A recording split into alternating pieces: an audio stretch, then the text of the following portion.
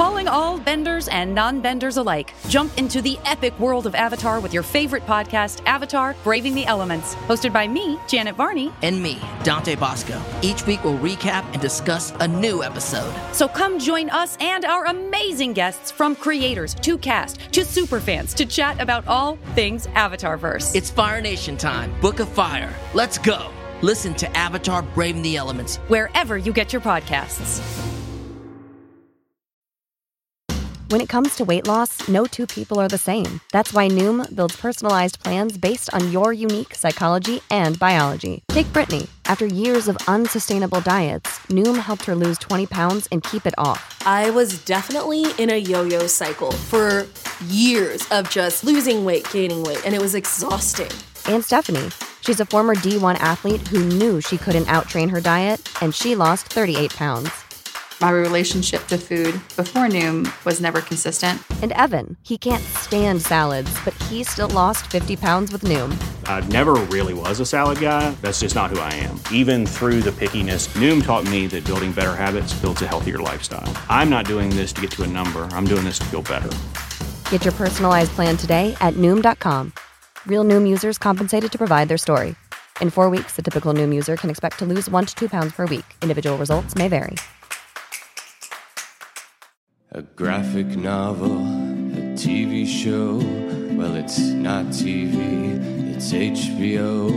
And will this thing succeed? And by how much, man?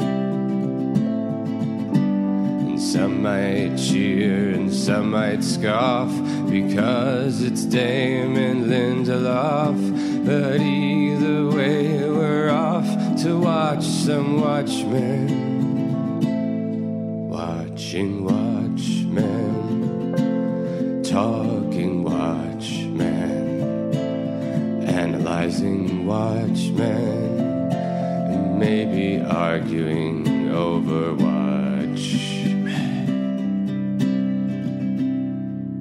Welcome to Watchmen Watch, a podcast about Watchmen where we smell Watchmen. Scent of a Watchman? Hoo-ha! I'm Alex. I'm Justin. I'm Pete. And on this episode, we're going to be talking about issue 6 of Alan Moore and Dave Gibbons' comic book, The Abyss Also Gazes. The Abyss Gazes Also, excuse me. Yes. Sorry, Friedrich Nietzsche. Or how whatever. dare you? Sorry about that. We do have a little bit of news right here at the top of the podcast. So obviously, you guys all know that Alan Moore is the 4th host of this podcast. Right. He did just text me, and he is sitting here in the room, but he texted me, and he's very shy today. Oh. So he doesn't want to talk, but he is here. So just so you know, everyone listening, he's here. Very shy. I do see that he's doing his Heidi beard. And for those of you who don't know, it's very cute. He takes his beard and he folds it up over his face. Yes. So he can hide behind it. So he's doing it right now, Alex, because you're calling him out pretty hard. Let's just talk about this comic book that he wrote in front of him for the next 20 to 40 minutes. I'm feeling like he's not really committed to our team here. Don't say this in front of him. Don't say it in front of him. No. Alan, thank you for coming. You're doing a great job. Yeah. Excuse me, Mr. Moore. In a second, I'm gonna slip a little ice cream in your beard because you're such a good boy. Okay, that's Mr. really nice, Mister. That's the best way to treat a person is to slip ice cream into their beard. Yeah. Right, Pete? You have a beard? You love that? Threw the beard into his mouth, or are you just making a mess? No. Up and over the beard. Up and over. How do you slip ice cream? He has his beard. We've already established this, and we can see exactly what's going on. Yes, so we can all see it. His beard is in front of his face. He's folded up, so I'm going to take it and I'm going to slip it over the top so it'll like slide down his face into his mouth. And let me just say, gross. Alex, don't dodge Pete's question of how do you slip ice cream? How do you slip an ice cream? On your little fingers? Your dirty little mitts? Yeah, you just sort of you take a pinch. It's like in recipes when they say a pinch of ice cream. Yeah, that's true. That's what they say in recipes. Yeah, you have a children's cookbook. Not so much a cookbook, but it is for children. Oh, my God. Wow, that Here's opened up a something lot that of doors. definitely isn't for children. Issue 6 of Watchmen, as we mentioned, is called The Abyss Gazes Also. Now, previously, the character Rorschach, a.k.a. Walter Kovacs, but don't call him that. Yeah. Doesn't like it. Doesn't like his name. He got arrested, thrown in prison for all his multitude of vigilante crimes over the years, and this issue almost exclusively continues to focus on Rorschach. Yeah. Last issue was mostly Rorschach. This is all Rorschach. Yeah. This is definitely his issue as he is interrogated in prison. Now, I'll just throw out the thematic thing that I noticed right up front, and I think this is a pretty obvious one, but I think it's great. Really great comic book, you guys. It's great how well Moore hits this over the course of the issue, is that it is the Rorschach test. That's what we're dealing with. That's what we start with. That's what we end with. And Rorschach clearly sees the entire world in black and white, right? He doesn't even see the blots. He sees men are all violent beasts who need to be put down, and women are all slut whores who he is too uncomfortable to even touch or look at or think about in any particular way. That's how he separates the world. But on the other hand, you have every other character looking at him and doing one of two things. We either see characters reading things into him that aren't there, or trying to read things into him that aren't necessarily there, or what happens to the interviewer over the course of them is they become him the more that they reflect off of him. Yeah, and I think that's 100% accurate. He is the ultimate Rorschach test. But the way that his interviewer here, his psychologist, changes over the course of the issue makes you feel like Rorschach is right, which I think is an interesting turn. We're meant to, at the beginning of this issue, he's the other. He is like has this fucked up life, and he sees the world in a crazy dark way that we don't think is how it's meant to be seen. As it goes on, our sort of audience surrogate character, the psychologist, comes around to Rorschach's understanding of the world, leaving us in a place of like a pretty dark place. Right. Well, to the point that his speech starts to ape Rorschach's rhythms. We get a lot of writing in the psychologist journal throughout it. At the beginning, he's a very chipper, very happy guy. He's in a loving relationship with his wife. But as he interviews Walter Kovacs over the course of a couple of days, it's not that long. Yeah. And coincidentally, and I think Moore did this on purpose, it's leading right into my birthday, which is very exciting. Yeah. My birthday is on October 29th. So this takes place right before it. Yeah, and great choice, Alan. Thank you for doing that. Yes. And this feels like how I feel going into my birthday. Yeah. Wow. This is how you feel going into your every birthday?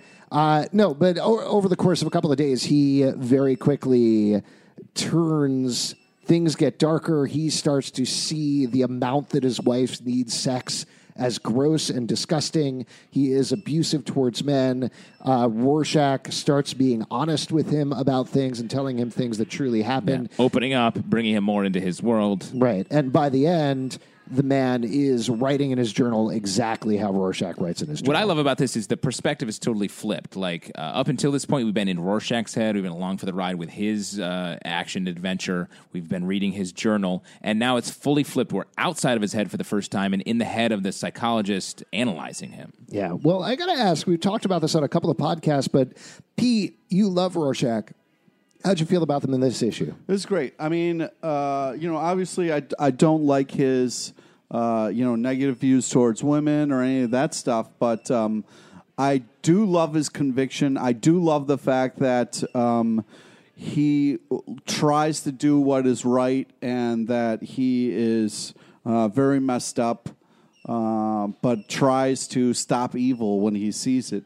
Also, what's interesting is DC is kind of like famously almost has therapists and stuff like really affect each other, where you have like Harley Quinn and the Joker, that's therapist and, therapy very much affect each other. This, so it's very interesting, this kind of like this whole thing about like being kind of like in a room, trapped with somebody for a couple hours a day can really affect you. Do you think this psychologist is falling in love with Rorschach? Yeah. He's his Harley Quinn? Yeah, exactly. What do you think, Mr. R? Something like that. I will say on the Trapped in Here with You thing, I mentioned this to you, I think, before we even started the podcast, the very first episode of this podcast, but I was so surprised when I looked back at this because I think if there's one thing you think of from the movie, it is Jackie Earle Haley saying, I'm not trapped in here with you, you're trapped in here with me. Yeah. Yeah. That doesn't happen in the book. He says it, or it's repeated back. But it's third-hand information. Yeah, it's such a small moment in here. Yeah. So it's definitely something they pulled out and made, because it is a great line. It's also one of the nice things about the movie is that Rorschach's in prison stuff is just fantastic. Like, he takes out a bunch of people in very creative ways. What do you think? This has always bothered me in this comic. There's so much weight given to, like, wow, look at this guy. He's so ugly. And he's pretty normal looking. Kovacs? Yeah. I don't know. He's normal looking. Is he? Isn't he? I don't think he's a disgusting guy or anything like that. But when the cops arrest him, they're like, oh, God, he's so ugly. And in this, like, it's referenced again, he's so ugly. And it just to me, it always bumps for me. It pulls me out because, like, he's not drawn as horrendously ugly. Like, yeah, he just looks like Jimmy Olsen on a bad day. That's probably the thing, is he has red hair, which instantly makes him much more disgusting than the regular person. That's true. That's a very hot take, Alex. No, I think you're right. I mean, I think, like, he has his scowl. Part of it might be how people are seeing him. Like, they see his ugliness is on the surface. So that might be part of it as well, but yeah, I don't know. I sort of just assumed, okay, in this world, we are supposed to assume that he is ugly and disgusting. Yes, I think that's true. It's just weird to me because the visual, it's the one thing in this book that I'm like, the visual doesn't back it up and it doesn't seem purposeful.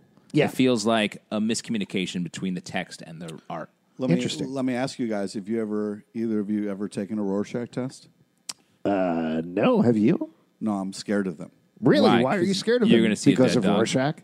No, I feel like I would fail miserably. Oh. Well, how do you fail? I don't know. Well, let me ask you this. We should do this. The Rorschach on the Rorschach blot on the cover, what do you see?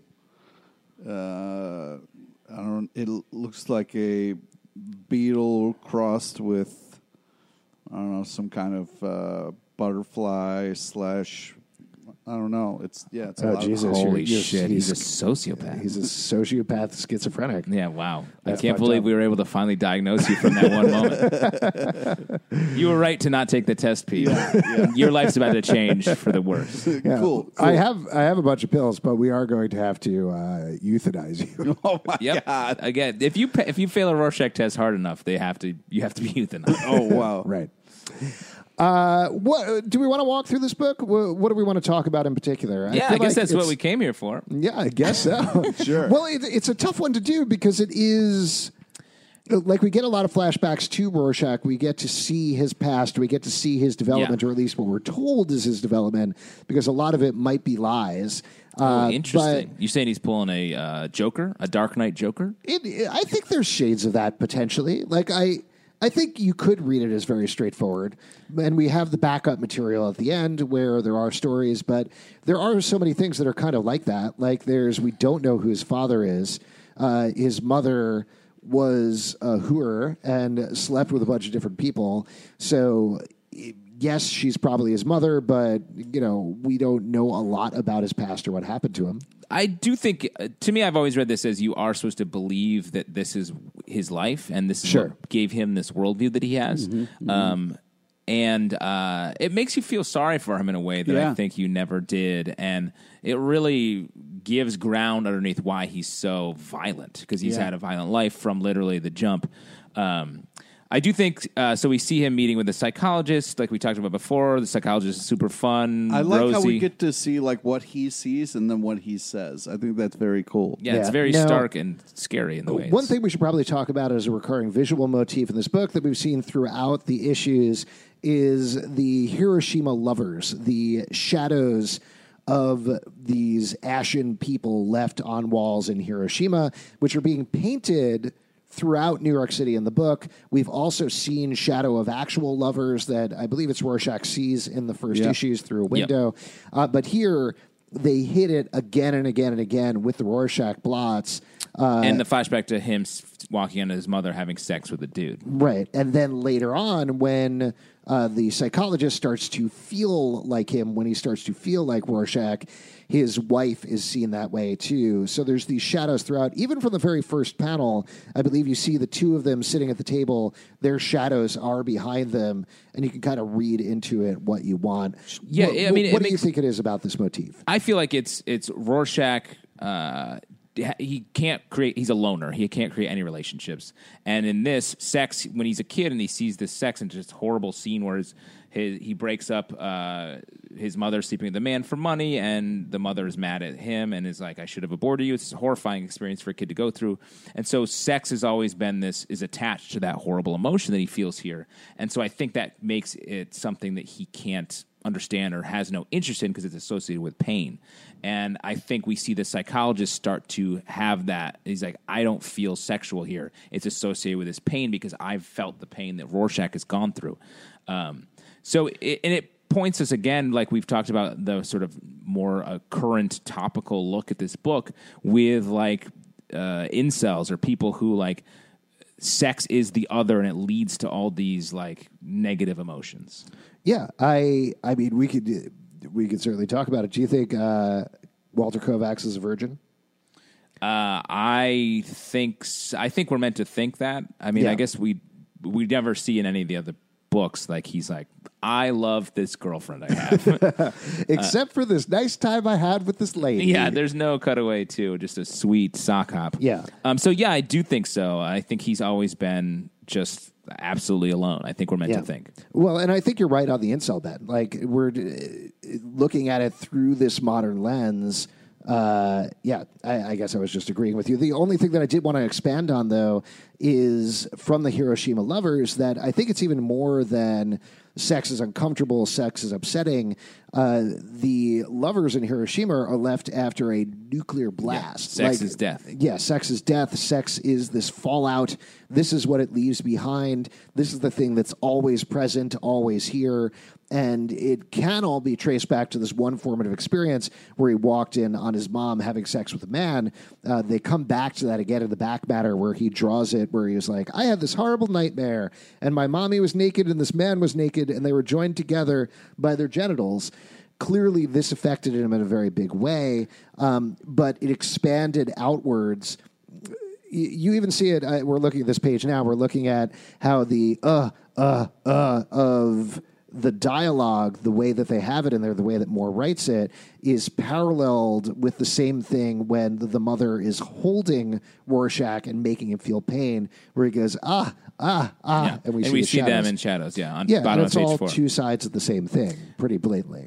This scene also reminded me of Mad Men. This is sort of the same origin that Don Draper has. Oh, really? Yeah, he's like grew up in a whorehouse, and his mother was always sleeping with men, or like there was he was with these women, and sort of in that show, the Don Draper has the opposite take where he becomes obsessed with the sex, but is still sort of like unable to connect with anybody in his life. So do you think, we talked about this on the last podcast as well, do you think Watchmen ripped off Mad Men? Yes, I think that we're getting that closer and closer. Think Mad Men, Watchmen. It's in the title. Oh, wow. Yeah, there you go. Yeah.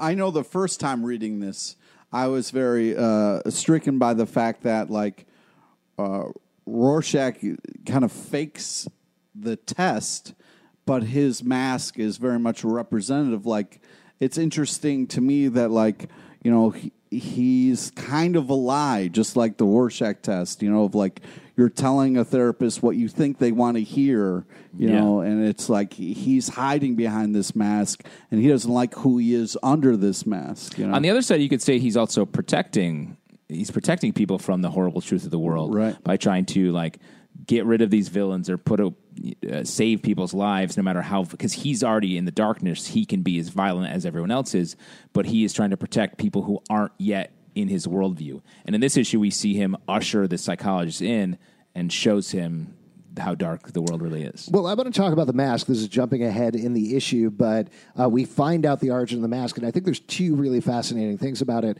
The first one is it is a type of, I think they say it's a viscous fabric or something like that, where it's always shifting, which obviously is very hard to tell exactly what's happening when you're reading a still comic book, even though we have seen the blots shift around.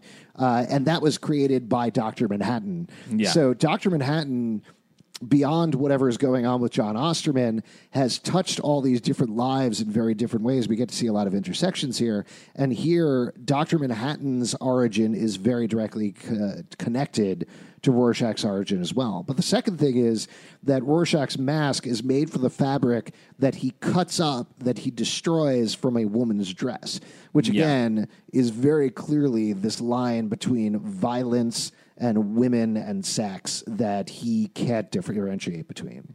Yeah. And it later is this Kitty Genovese is the woman who had the dress, and she's later killed, and that's his first sort of... No. Kitty Genovese is a real person. Oh. Yeah, this was a real thing that happened in New York. Oh, right. Yeah, different woman who had the dress. Kitty Genovese is a real person in real life who I believe was raped and assaulted, and everybody just looked out the window at her and didn't know what to say. There's been numerous psychological studies about what went on that night, just this tacit agreement we all make to not rock the boat, to not say anything about anything, and because nobody else is yelling, hey, stop that, nobody else yells, hey, stop. Well, but in the book, Rorschach says, woman who ordered the special dress, Kitty Genovese, I'm sure that was the woman's name. So he believes it's the woman, but it's him finding the story and giving into his desire to start committing these revenge acts. Right. It's on page 10, the right middle panel, where he sees this news story and it's starting to... The Rorschach personality starting to come forward as he's giving himself an excuse to go out and get his revenge. We've talked about that quite a bit with this character as well, that he makes these logical leaps that may be correct sometimes, like when it comes to the Eddie Blake murder, he is actually tracking it down, but sometimes he just does not. Sometimes he is just making these crazy conspiracy theory connections where they don't exist. Yeah, you could read this either way. It could be that it was actually this woman who dropped this dress off, and then years later she's killed, or it could be that he is just drawing the connection. The story doesn't really point you in that direction. Yeah. Can we let's talk about the dead dog thing a little bit. You want to talk about that? Yeah. So, just to button up everything else, we have this scene where he describes he's getting hassled by these kids, and he has this horrible violence. He puts a cigarette out in their eye as a kid, and then that's mirrored by this scene in the prison where he is being attacked by other prisoners because they know he's Rorschach, and he destroys this guy with hot oil. Yeah. And man, even when I was young, this is just so violent and so destructive. Well, that's the thing about it, which is why I understand why you like it, Pete, but it's surprising to me is, in my mind, Rorschach always goes over the top. That it's like you poke him and then he's like, great, now I'm going to slice your fucking head off. Right. That's the sort of, he escalates far too quickly about everything because he doesn't understand moderation. Again, getting to that black and white, everything is super clear to him. He even talks about that a little bit when he was still Walter Kovacs, when he teamed up with Night Owl, when he thought, okay, I'm a vigilante hero and I'm going to tie people up before he really understood the world. He didn't escalate in the same way. And now he does. Now he goes from somebody insulting to him to burning them with hot oil, which is crazy. Right?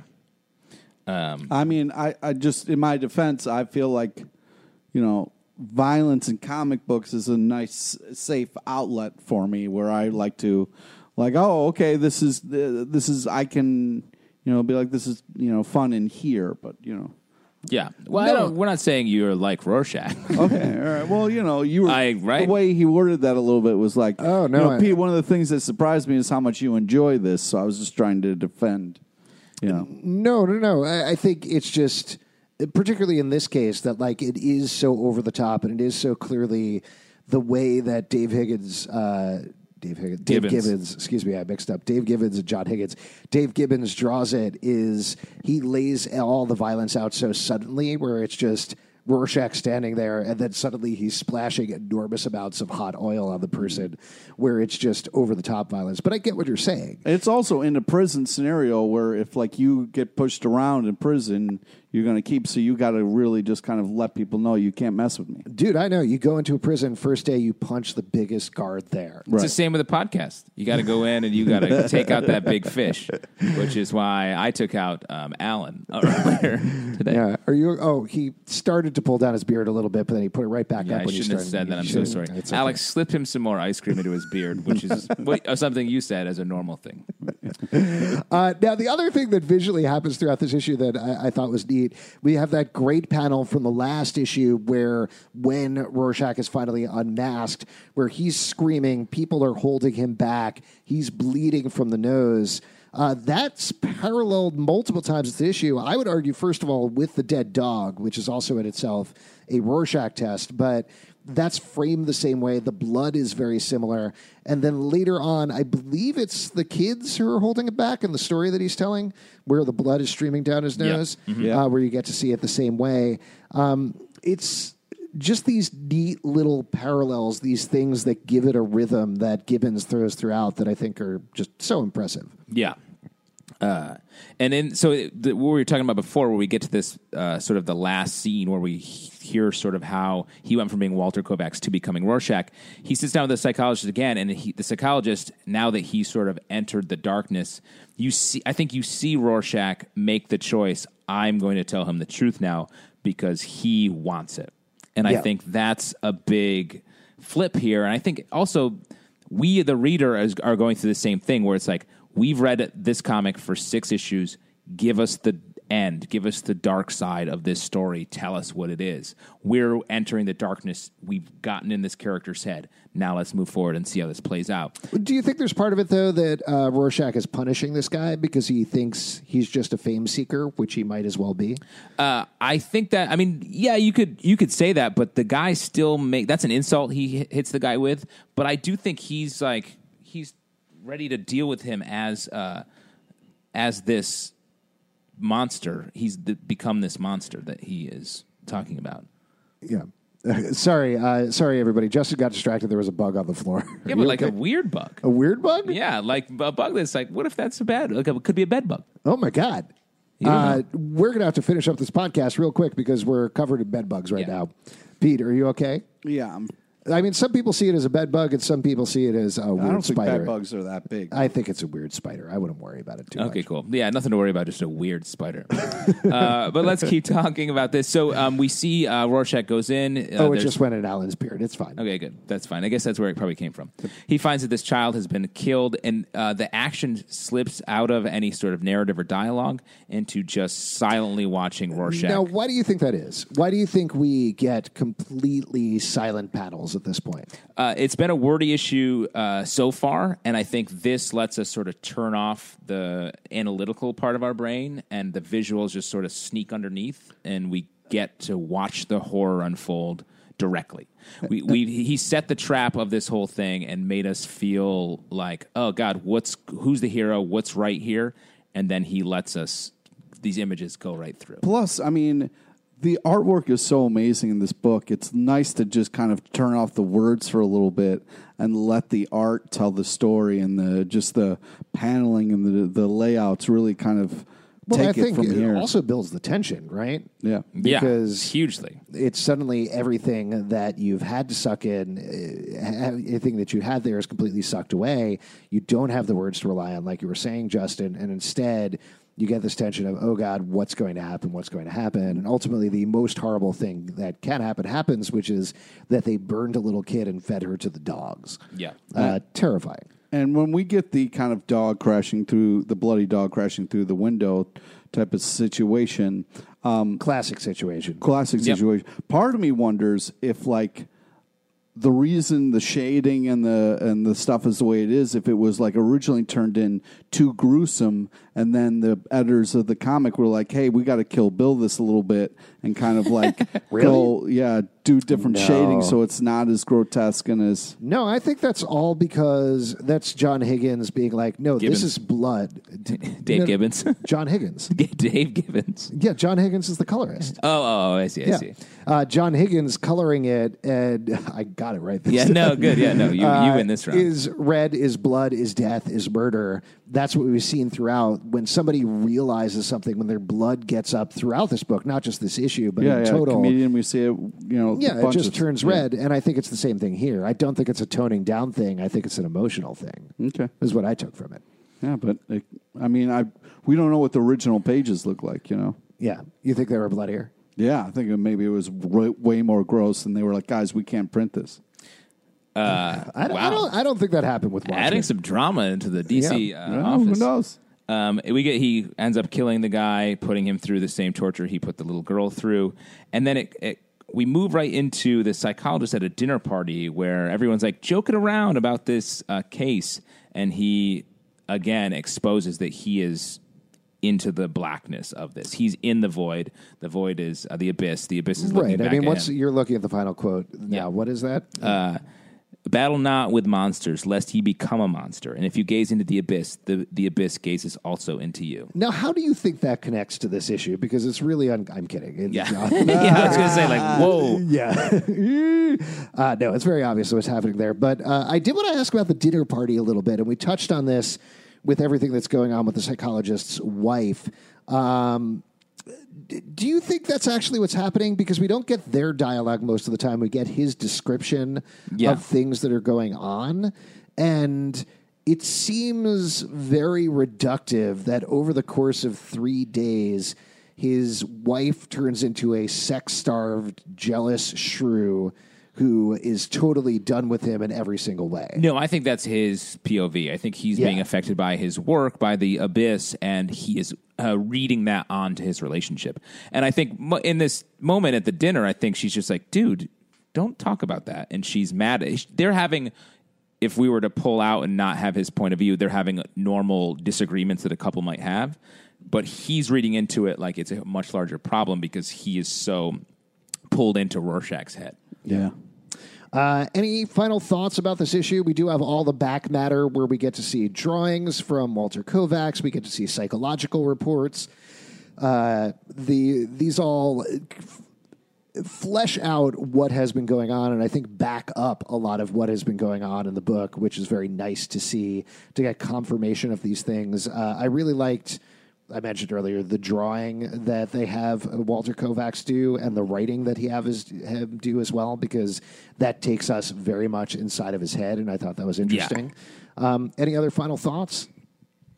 No, I guess let's just see if Alan's ready to have his take. Yeah. Oh, he's crawling in bugs. Yeah. He's covered. Maybe it's not. This isn't Alan at all. It's just like bugs with bugs with a beard. Yeah, it's just a pile of bugs that you brought in here. It's a bunch of pretended to be Alan Moore. It's a famous pirate Bugbeard. I mean, actually, while I was reading this issue, I was reminded of the Black Freighter stuff from the last issue. Like, it feels like Rorschach is the closest analog to that in this series that we're getting. Like, the Black Freighter is directly related to how he views the world, and it's just spinning out from him into everybody else. Yeah. Raw shark.